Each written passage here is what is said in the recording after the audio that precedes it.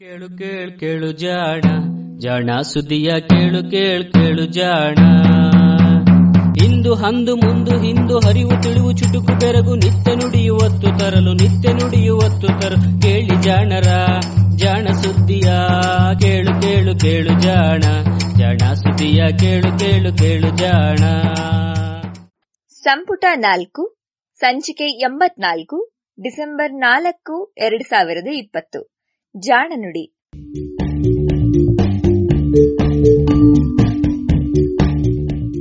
ನೆರವು ಪ್ರಗತಿ ಟ್ರಸ್ಟ್, ಕೋಲಾರ.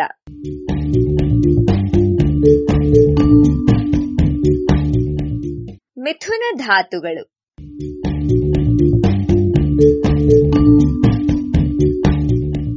ಮೊನ್ನೆ ನನ್ನ ಗೆಳೆಯನ ಮನೆಗೆ ಹೋಗಿದ್ದೆ. ಕೋವಿಡ್ ಸಂದರ್ಭದಲ್ಲಿ ಲಾಕ್ಡೌನ್ ಆದಾಗ್ನಿಂದಲೂ ಬಹಳಾನೇ ಆತಂಕದಲ್ಲಿ ಇದ್ದ ಪಾಪ ಮಹಾನ್ ಭಾವ. ಅವತ್ತು ಟೀ ಕುಡಿಯೋವಾಗ್ಲೂ ಏನೋ ಕೈಯಲ್ಲಿ ಹಿಡ್ಕೊಂಡು ಆಟಾಡ್ತಾ ಇದ್ದ. ಫಳಫಳ ಅಂತ ಹೊಳೆಯುವಂತಹ 4-5 ಗೋಲಿಗಳು, ಲಾರಿಗಳ ಚಕ್ರ ಸರಾಗವಾಗಿ ತಿರುಗ್ಲಿ ಅಂತ ಹಾಕುವಂತಹ ಬೇರಿಂಗ್ ನಲ್ಲಿ ಕೂರಿಸಿರುವಂತಹ ಉಕ್ಕಿನ ಗೋಲಿಗಳು. ಅವನ್ನ ಕೈಯಿಂದ ಹಿಡಿದು ಇನ್ನೊಂದು ಕೈಯಿಂದ ಬೇರ್ಪಡಿಸಿ ಮತ್ತೆ ಜೋಡಿಸಿ ಮಾಡ್ತಾನೆ ಇದ್ದ. ಇದೇನೋ ಅಂತ ಕೇಳ್ದೆ. ಇದು ಸ್ಟ್ರೆಸ್ ಬಸ್ಟರ್. ಆತಂಕ ಇದ್ದಾಗ ಇದನ್ನ ಕೈಯಲ್ಲಿ ಹಿಡಿದು ಆಟ ಆಡ್ತಲೇ ಇದ್ರೆ ಆತಂಕ ಕಡಿಮೆ ಆಗ್ಬಿಡುತ್ತೆ ಅಂತ ಏನೇನೋ ಉಪದೇಶ ಎಲ್ಲ ಮಾಡ್ದ. ಅವನ ಆತಂಕವನ್ನ ಕಡಿಮೆ ಮಾಡ್ತಾ ಇದ್ದ ಆ ಗೋಲಿಗಳು ಇನ್ನೇನಲ್ಲ, ಅವು ಅಯಸ್ಕಾಂತಗಳು, ಪ್ರಬಲವಾದ ಅಯಸ್ಕಾಂತಗಳು, ನಿಯೋಡೈಮಿಯಂ ಅಯಸ್ಕಾಂತಗಳು ಎನ್ನುತ್ತಾರೆ. ಇತ್ತೀಚೆಗೆ ಇವು ಎಲ್ಲಾ ಆಟಿಕೆ ಅಂಗಡಿಗಳಲ್ಲೂ ಸಹ ಸಿಗ್ತಾ ಇದೆ. ಜೊತೆಗೆ ಎಲ್ಲಾ ಶಾಲೆಗಳಲ್ಲೂ ಸಹ ಫಿಸಿಕ್ಸ್ ಬೋಧಿಸಲು ಇವನ್ನ ಬಳಸ್ತಾರೆ. ನಿಯೋಡೈಮಿಯಂ ಇನ್ನೇನಲ್ಲ, ಅದು ಲ್ಯಾಂಥನೈಡು ಸರಣಿಯ ಒಂದು ಸದಸ್ಯ. ಅದು ಹಾಗೂ ಅದರೊಟ್ಟಿಗೆ ಅವಳಿಯಂತೆ ಇರುವ ಮತ್ತೊಂದು ಲ್ಯಾಂಥನೈಡು ಧಾತುವೆ ನಮ್ಮ ಇಂದಿನ ಕಥೆಯ ಹೀರೋಗಳು. ಅವಳಿಗಳೇ ಹಾಗೆಂದ್ರೆ ಅಂತ ಅಚ್ಚರಿಯಾಗಿರ್ಬೇಕಲ್ವಾ? ಧಾತು ಪಟ್ಟಿಯಲ್ಲಿ 2 ವಿಶೇಷ ಗುಂಪುಗಳಿವೆ. ಇವುಗಳು ಒಂದೊಂದರಲ್ಲಿಯೂ 14 ಧಾತುಗಳಿವೆ. ಈ ಎಲ್ಲಾ ಧಾತುಗಳು ಒಂದೇ ಗೂಡಿನಲ್ಲಿ ಗುಂಪುಗಟ್ಟಿರುವಂಥವು. ಅರ್ಥಾತ್ ಇವು ಎಲ್ಲವನ್ನ ಧಾತು ಪಟ್ಟಿಯಲ್ಲಿ ಒಂದೇ ಸ್ಥಾನದಲ್ಲಿ ಇರಿಸಲಾಗಿದೆ. ಕಾರಣ ಇಷ್ಟೇ, ಲ್ಯಾಂಥನೈಡು ಗುಂಪಿನ ಎಲ್ಲಾ ಧಾತುಗಳ ರಾಸಾಯನಿಕ ಗುಣಗಳು ಹೆಚ್ಚು ಕಡಿಮೆ ಒಂದೇ ತರ ಆಗಿದೆ. ಹಾಗೆ ಆಕ್ಸಿನೈಡ್ಗಳದ್ದು. ಇವೆಲ್ಲವನ್ನ ಒಂದು ರೀತಿಯಲ್ಲಿ ಕೌರವ ಕುಟುಂಬವಿದ್ದ ಹಾಗೆ ಅಂತ ಹೇಳಬಹುದು. ಚರ್ಯೆಯಲ್ಲಿ ಎಲ್ಲವೂ ಒಂದೇ, ಹುಟ್ಟಿನಲ್ಲಿ ಮಾತ್ರ ಒಂದಿಷ್ಟು ವ್ಯತ್ಯಾಸ. ಇಂತಹ ಏಕಸ್ವರೂಪಿ ಧಾತುಗಳ ಕುಟುಂಬದಲ್ಲಿಯೂ ಒಂದಿನ್ನೊಂದರ ಜೊತೆಗೆ ಗಟ್ಟಿಯಾಗಿ ಕೂಡಿಕೊಂಡ ಅವಳಿ ಧಾತುಗಳಿವೆ. ಅವೇ ಪ್ರೆಸಿಯೋಡೈಮಿಯಂ ಮತ್ತು ನಿಯೋಡೈಮಿಯಂ. ಇವತ್ತಿನ ನಮ್ಮ ಕಥೆಯ ಹೀರೋಗಳು. ಇವೇ ಪರಮಾಣು ಸಂಖ್ಯೆ 59 ಹಾಗೂ 60 ಇರುವಂತಹ ಧಾತುಗಳು. ಲ್ಯಾಂಥನೈಡು ಗುಂಪಿನಲ್ಲಿ 2ನೆಯ ಹಾಗೂ 3ನೆಯವು. ಇವೆರಡನ್ನು ಒಟ್ಟಿಗೆ ಏಕೆ ಪರಿಚಯಿಸಬೇಕು ಅಂತ ಕೇಳ್ತಿದ್ದೀರಾ? ವಿಚಿತ್ರ ಅಂದ್ರೆ ಈ 2 ಧಾತುಗಳ ಚರಿತ್ರೆ ಸಹ ಒಂದಿನ್ನೊಂದರ ಜೊತೆಗೆ ಬೆರೆತೇ ಹೋಗಿದೆ. ಹಾಗಾಗಿ ಇವನ್ನ ಬೇರೆ ಬೇರೆಯಾಗಿ ಪರಿಚಯಿಸೋದು ಕೂಡ ಕಷ್ಟವೇ. ಪ್ರೆಸಿಯೋಡೈಮಿಯಂ ಪರಮಾಣು ಸಂಖ್ಯೆ 59. ಇದು ಕೂಡ ಒಂದು ಲೋಹವೇ, ಬಹಳ ಮೃದುವಾದ ಬೂದು ಬಣ್ಣದ ಲೋಹ. ಇದಕ್ಕೆ ಮೊದಲು ಇರುವ ಸೀರಿಯಂನಂತೆ ಕಿಡಿಕಾರುವ ಮಿಶ್ರ ಲೋಹಗಳಲ್ಲಿ ಬಳಕೆಯಾಗುತ್ತೆ. ಅದೇ ರೀತಿಯಲ್ಲಿ ಗಾಜಿಗೆ ಬಣ್ಣವನ್ನ ಸಹ ನೀಡುತ್ತೆ. ಪರಮಾಣು ಸಂಖ್ಯೆ 59 ಎಂದ ಮೇಲೆ ಇದರ ಪರಮಾಣುಗಳಲ್ಲಿ 59 ಎಲೆಕ್ಟ್ರಾನ್ಗಳು ಹಾಗೆ ಅಷ್ಟೇ ಪ್ರೋಟಾನ್ಗಳು ಸಹ ಇರಬೇಕು. ನ್ಯೂಟ್ರಾನ್ಗಳ ಸಂಖ್ಯೆ 82 ಅಷ್ಟೇ. ಬೇರೆ ಸಮಸ್ಥಾನಿಗಳು ಅಂದ್ರೆ ನ್ಯೂಟ್ರಾನ್ಗಳು ಇನ್ನೂ ಹೆಚ್ಚೋ ಕಡಿಮೆಯೋ ಇರುವಂತಹ ಪ್ರೆಸಿಯೋಡೈಮಿಯಂ ಪರಮಾಣುಗಳು ಇನ್ನೂ ಪತ್ತೆಯಾಗಬೇಕಷ್ಟೆ. ಸದ್ಯಕ್ಕೆ ಇದರಲ್ಲಿ ಇರೋದು ಒಂದೇ ಒಂದು ಬಗೆಯ ಪರಮಾಣು.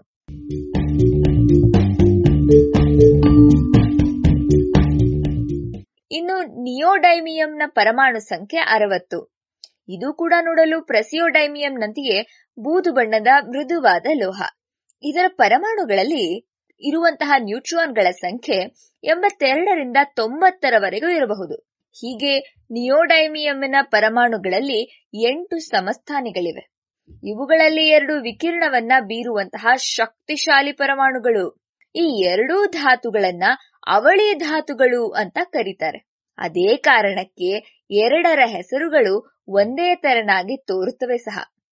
ಇದಕ್ಕೆ ಕಾರಣ ಇದೆ. ಈ ಧಾತುಗಳನ್ನ ಮೊದಲು ಗುರುತಿಸಿದ್ದು ಲ್ಯಾಂಥನೈಡ್ ಸರಣಿಯ ಮೊದಲ ಲೋಹವಾದ ಸೀರಿಯಂ ಅನ್ನ ಪತ್ತೆ ಮಾಡಿದಂತಹ ಸ್ವೀಡಿಷ್ ವಿಜ್ಞಾನಿ ಕಾರ್ಲ್ ಗಸ್ತಫ ಮೊಸಾಂಡರ್. ಸೀರಿಯಂ ಅನ್ನ ಮೊನಾಝೈಟ್ ಅದರಿನಿಂದ ಪ್ರತ್ಯೇಕಿಸುವಾಗ ಅದರೊಟ್ಟಿಗೆ ಇನ್ನೊಂದು ಲೋಹದ ಲವಣ ಸಹ ದೊರಕಿತ್ತು ಅವರಿಗೆ. ಇದನ್ನ ಪರೀಕ್ಷಿಸಿದಾಗ ಅದೊಂದು ಹೊಸ ಲೋಹ, ಸುಟ್ಟಾಗ ಹಸಿರು ಬಣ್ಣದ ಬೆಳಕನ್ನ ಚೆಲ್ಲುತ್ತೆ ಅಂತ ತಿಳಿಯಿತು. ಹೀಗಾಗಿ ಇದನ್ನ ಡೈಡೈಮಿಯಂ ಎಂದು ಮೊಸಾಂಡರ್ ಕರೆದಿದ್ದ. ಇದು ಆಗಿತ್ತು 1839ರಲ್ಲಿ. ಅನಂತರ ಲ್ಯಾಂಥನೈಡ್ ಸರಣಿಯಲ್ಲಿ ಇರಬಹುದಾದ ಇತರೆ ಧಾತುಗಳನ್ನ ಪತ್ತೆ ಮಾಡಲು ದೊಡ್ಡ ಸ್ಪರ್ಧೆಯೇ ನಡೆದಿತ್ತು. ಇವುಗಳ ಪತ್ತೆ ಕಾರ್ಯದಲ್ಲಿ ತೊಡಗಿಕೊಂಡವರು ಅದೆಷ್ಟು ಜನರು. ಲ್ಯಾಂಥನೈಡ್ಗಳನ್ನ ಪತ್ತೆ ಮಾಡುವಷ್ಟು ದೊಡ್ಡ ಸವಾಲು ಬೇರೆ ಇಲ್ಲ ಎಂದು ಆ ಕಾಲದ ಪ್ರಸಿದ್ಧ ರಸಾಯನ ವಿಜ್ಞಾನಿ ಹಂಫ್ರಿ ಡೇವಿ ಕೂಡ ಹೇಳಿಬಿಟ್ಟಿದ್ದ. ಮೊಸಾಂಡರ್ ತಾನು ಪತ್ತೆ ಮಾಡಿದಂತಹ ಡೈಡೈಮಿಯಂ ಲವಣವನ್ನ ಇನ್ನಷ್ಟು ಪರಿಷ್ಕರಿಸಲು ಎಷ್ಟೇ ಪ್ರಯತ್ನಿಸಿದರೂ ಸಹ ಫಲ ಮಾತ್ರ ದೊರೆಯಲಿಲ್ಲ.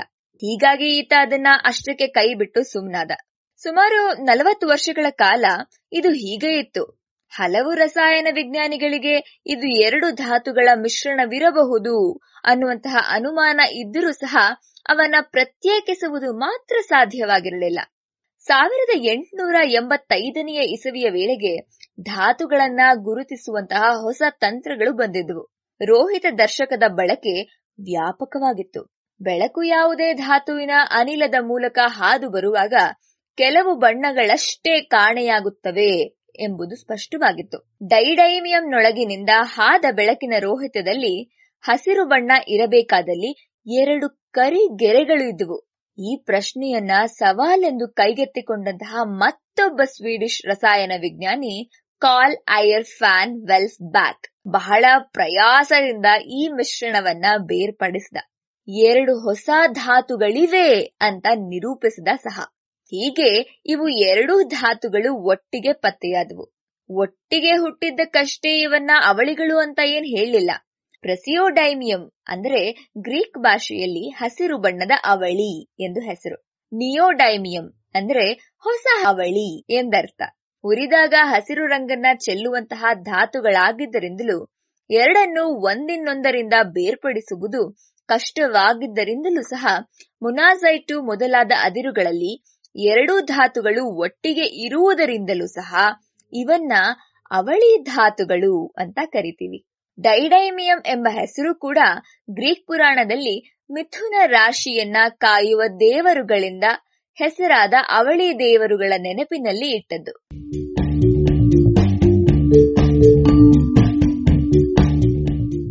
1885ರಲ್ಲಿಯೇ ಇವು ಪ್ರತ್ಯೇಕ ಧಾತುಗಳೆಂದು ಪತ್ತೆಯಾಗಿದ್ದರೂ ಸಹ ಸಾಕಷ್ಟು ಪ್ರಮಾಣದಲ್ಲಿ ಶುದ್ಧ ರೂಪದಲ್ಲಿ ಈ ಲೋಹಗಳನ್ನ ಪಡೆಯುವುದು ಸಾಧ್ಯವಾಗಿರಲಿಲ್ಲ. ಅದು ಸಾಧ್ಯವಾಗಿದ್ದು ಸುಮಾರು 1930ರ ದಶಕದಲ್ಲಿ.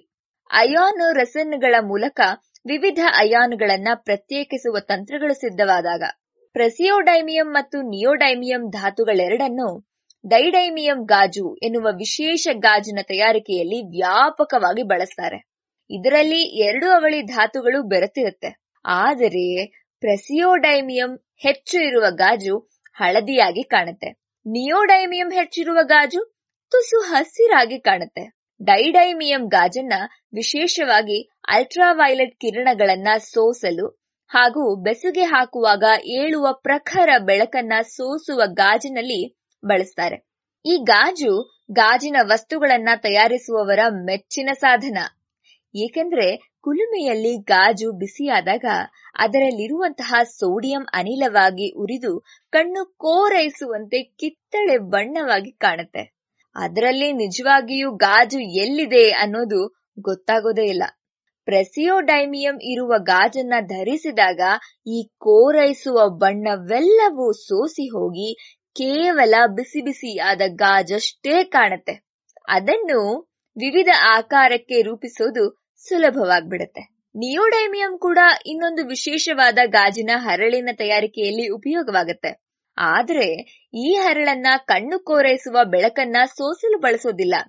ಬದಲಿಗೆ ಕಣ್ಣು ಕೋರೈಸುವಷ್ಟು ಪ್ರಖರವಾದ ಶಕ್ತಿಯುತವಾದ ಲೇಸರ್ ಬೆಳಕನ್ನ ತಯಾರಿಸಲು ಬಳಸ್ತಾರೆ. ನವರತ್ನಗಳಲ್ಲಿ ಒಂದಾದ ಪದ್ಮರಾಗ ಅಥವಾ ರಕ್ತಮಣಿಯನ್ನ ಕೃತಕವಾಗಿ ತಯಾರಿಸುವಾಗ ಒಂದಿಷ್ಟು ನಿಯೋಡೈಮಿಯಂ ಬೆರೆಸಿದರೆ ಅದರಿಂದ ಹಾಯ್ದು ಬರುವ ಬೆಳಕು ಬಲು ಶಿಸ್ತಾಗಿ ಒಂದೇ ತೆರನಾದ ತರಂಗಗಳ ರೂಪದಲ್ಲಿ ಹೊಮ್ಮುತ್ತೆ. ಇದೇ ಲೇಸರ್. ಎನ್ಯಾಗ್ ಲೇಸರ್ ಎಂದೇ ಹೆಸರಿರುವ ಇದು ಶುದ್ಧ ಕೆಂಪು ಬಣ್ಣದ ಬೆಳಕು. ಇದನ್ನ ಬಳಸಿ ಮರದ ಕೀಲಿಗೊಂಚಲಿನ ಮೇಲೆ ನಿಮಗೆ ಬೇಕಾದ ಹೆಸರನ್ನು, ಚಿತ್ರವನ್ನು ರೂಪಿಸಬಹುದು. ಕಠಿಣವಾದ ಗ್ರಾನೈಟ್ ಶಿಲೆಯ ಮೇಲೂ ಸಹ ಬಹಳ ನವಿರಾದ ಗೆರೆಗಳನ್ನ ಕೊರೆದು ನಿಮ್ಮ ಮನೆಯ ಹೆಸರಿನ ಜೊತೆಗೆ ಬೇಕಾದ ಚಿತ್ರಗಳನ್ನು ಸಹ ಪ್ರದರ್ಶಿಸಬಹುದು. ಅರೆ ಅಷ್ಟೇ ಯಾಕೆ, ಅದರಲ್ಲಿ ರಂಧ್ರಗಳನ್ನು ಸಹ ಕೊರೆಯಬಹುದು. ಇಲ್ಲವೇ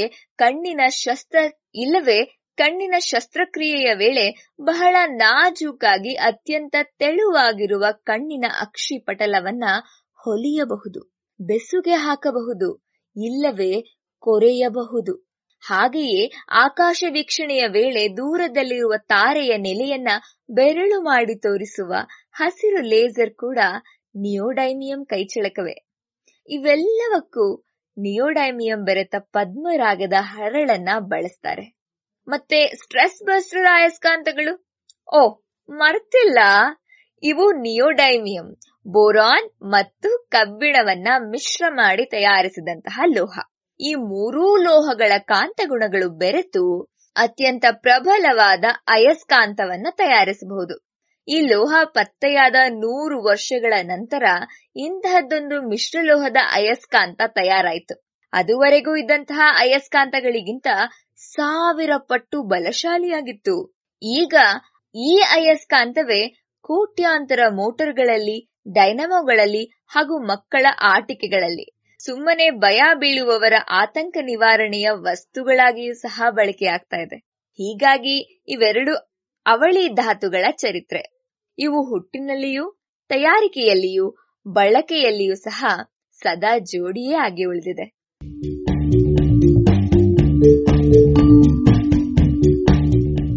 ಇದು ಇಂದಿನ ಜಾಣನುಡಿ. ರಚನೆ ಕೊಳ್ಳೇಗಾಲ ಶರ್ಮಾ.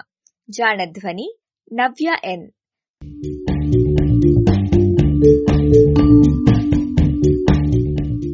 ನೆರವು ಪ್ರಗತಿ ಟ್ರಸ್ಟ್, ಕೋಲಾರ.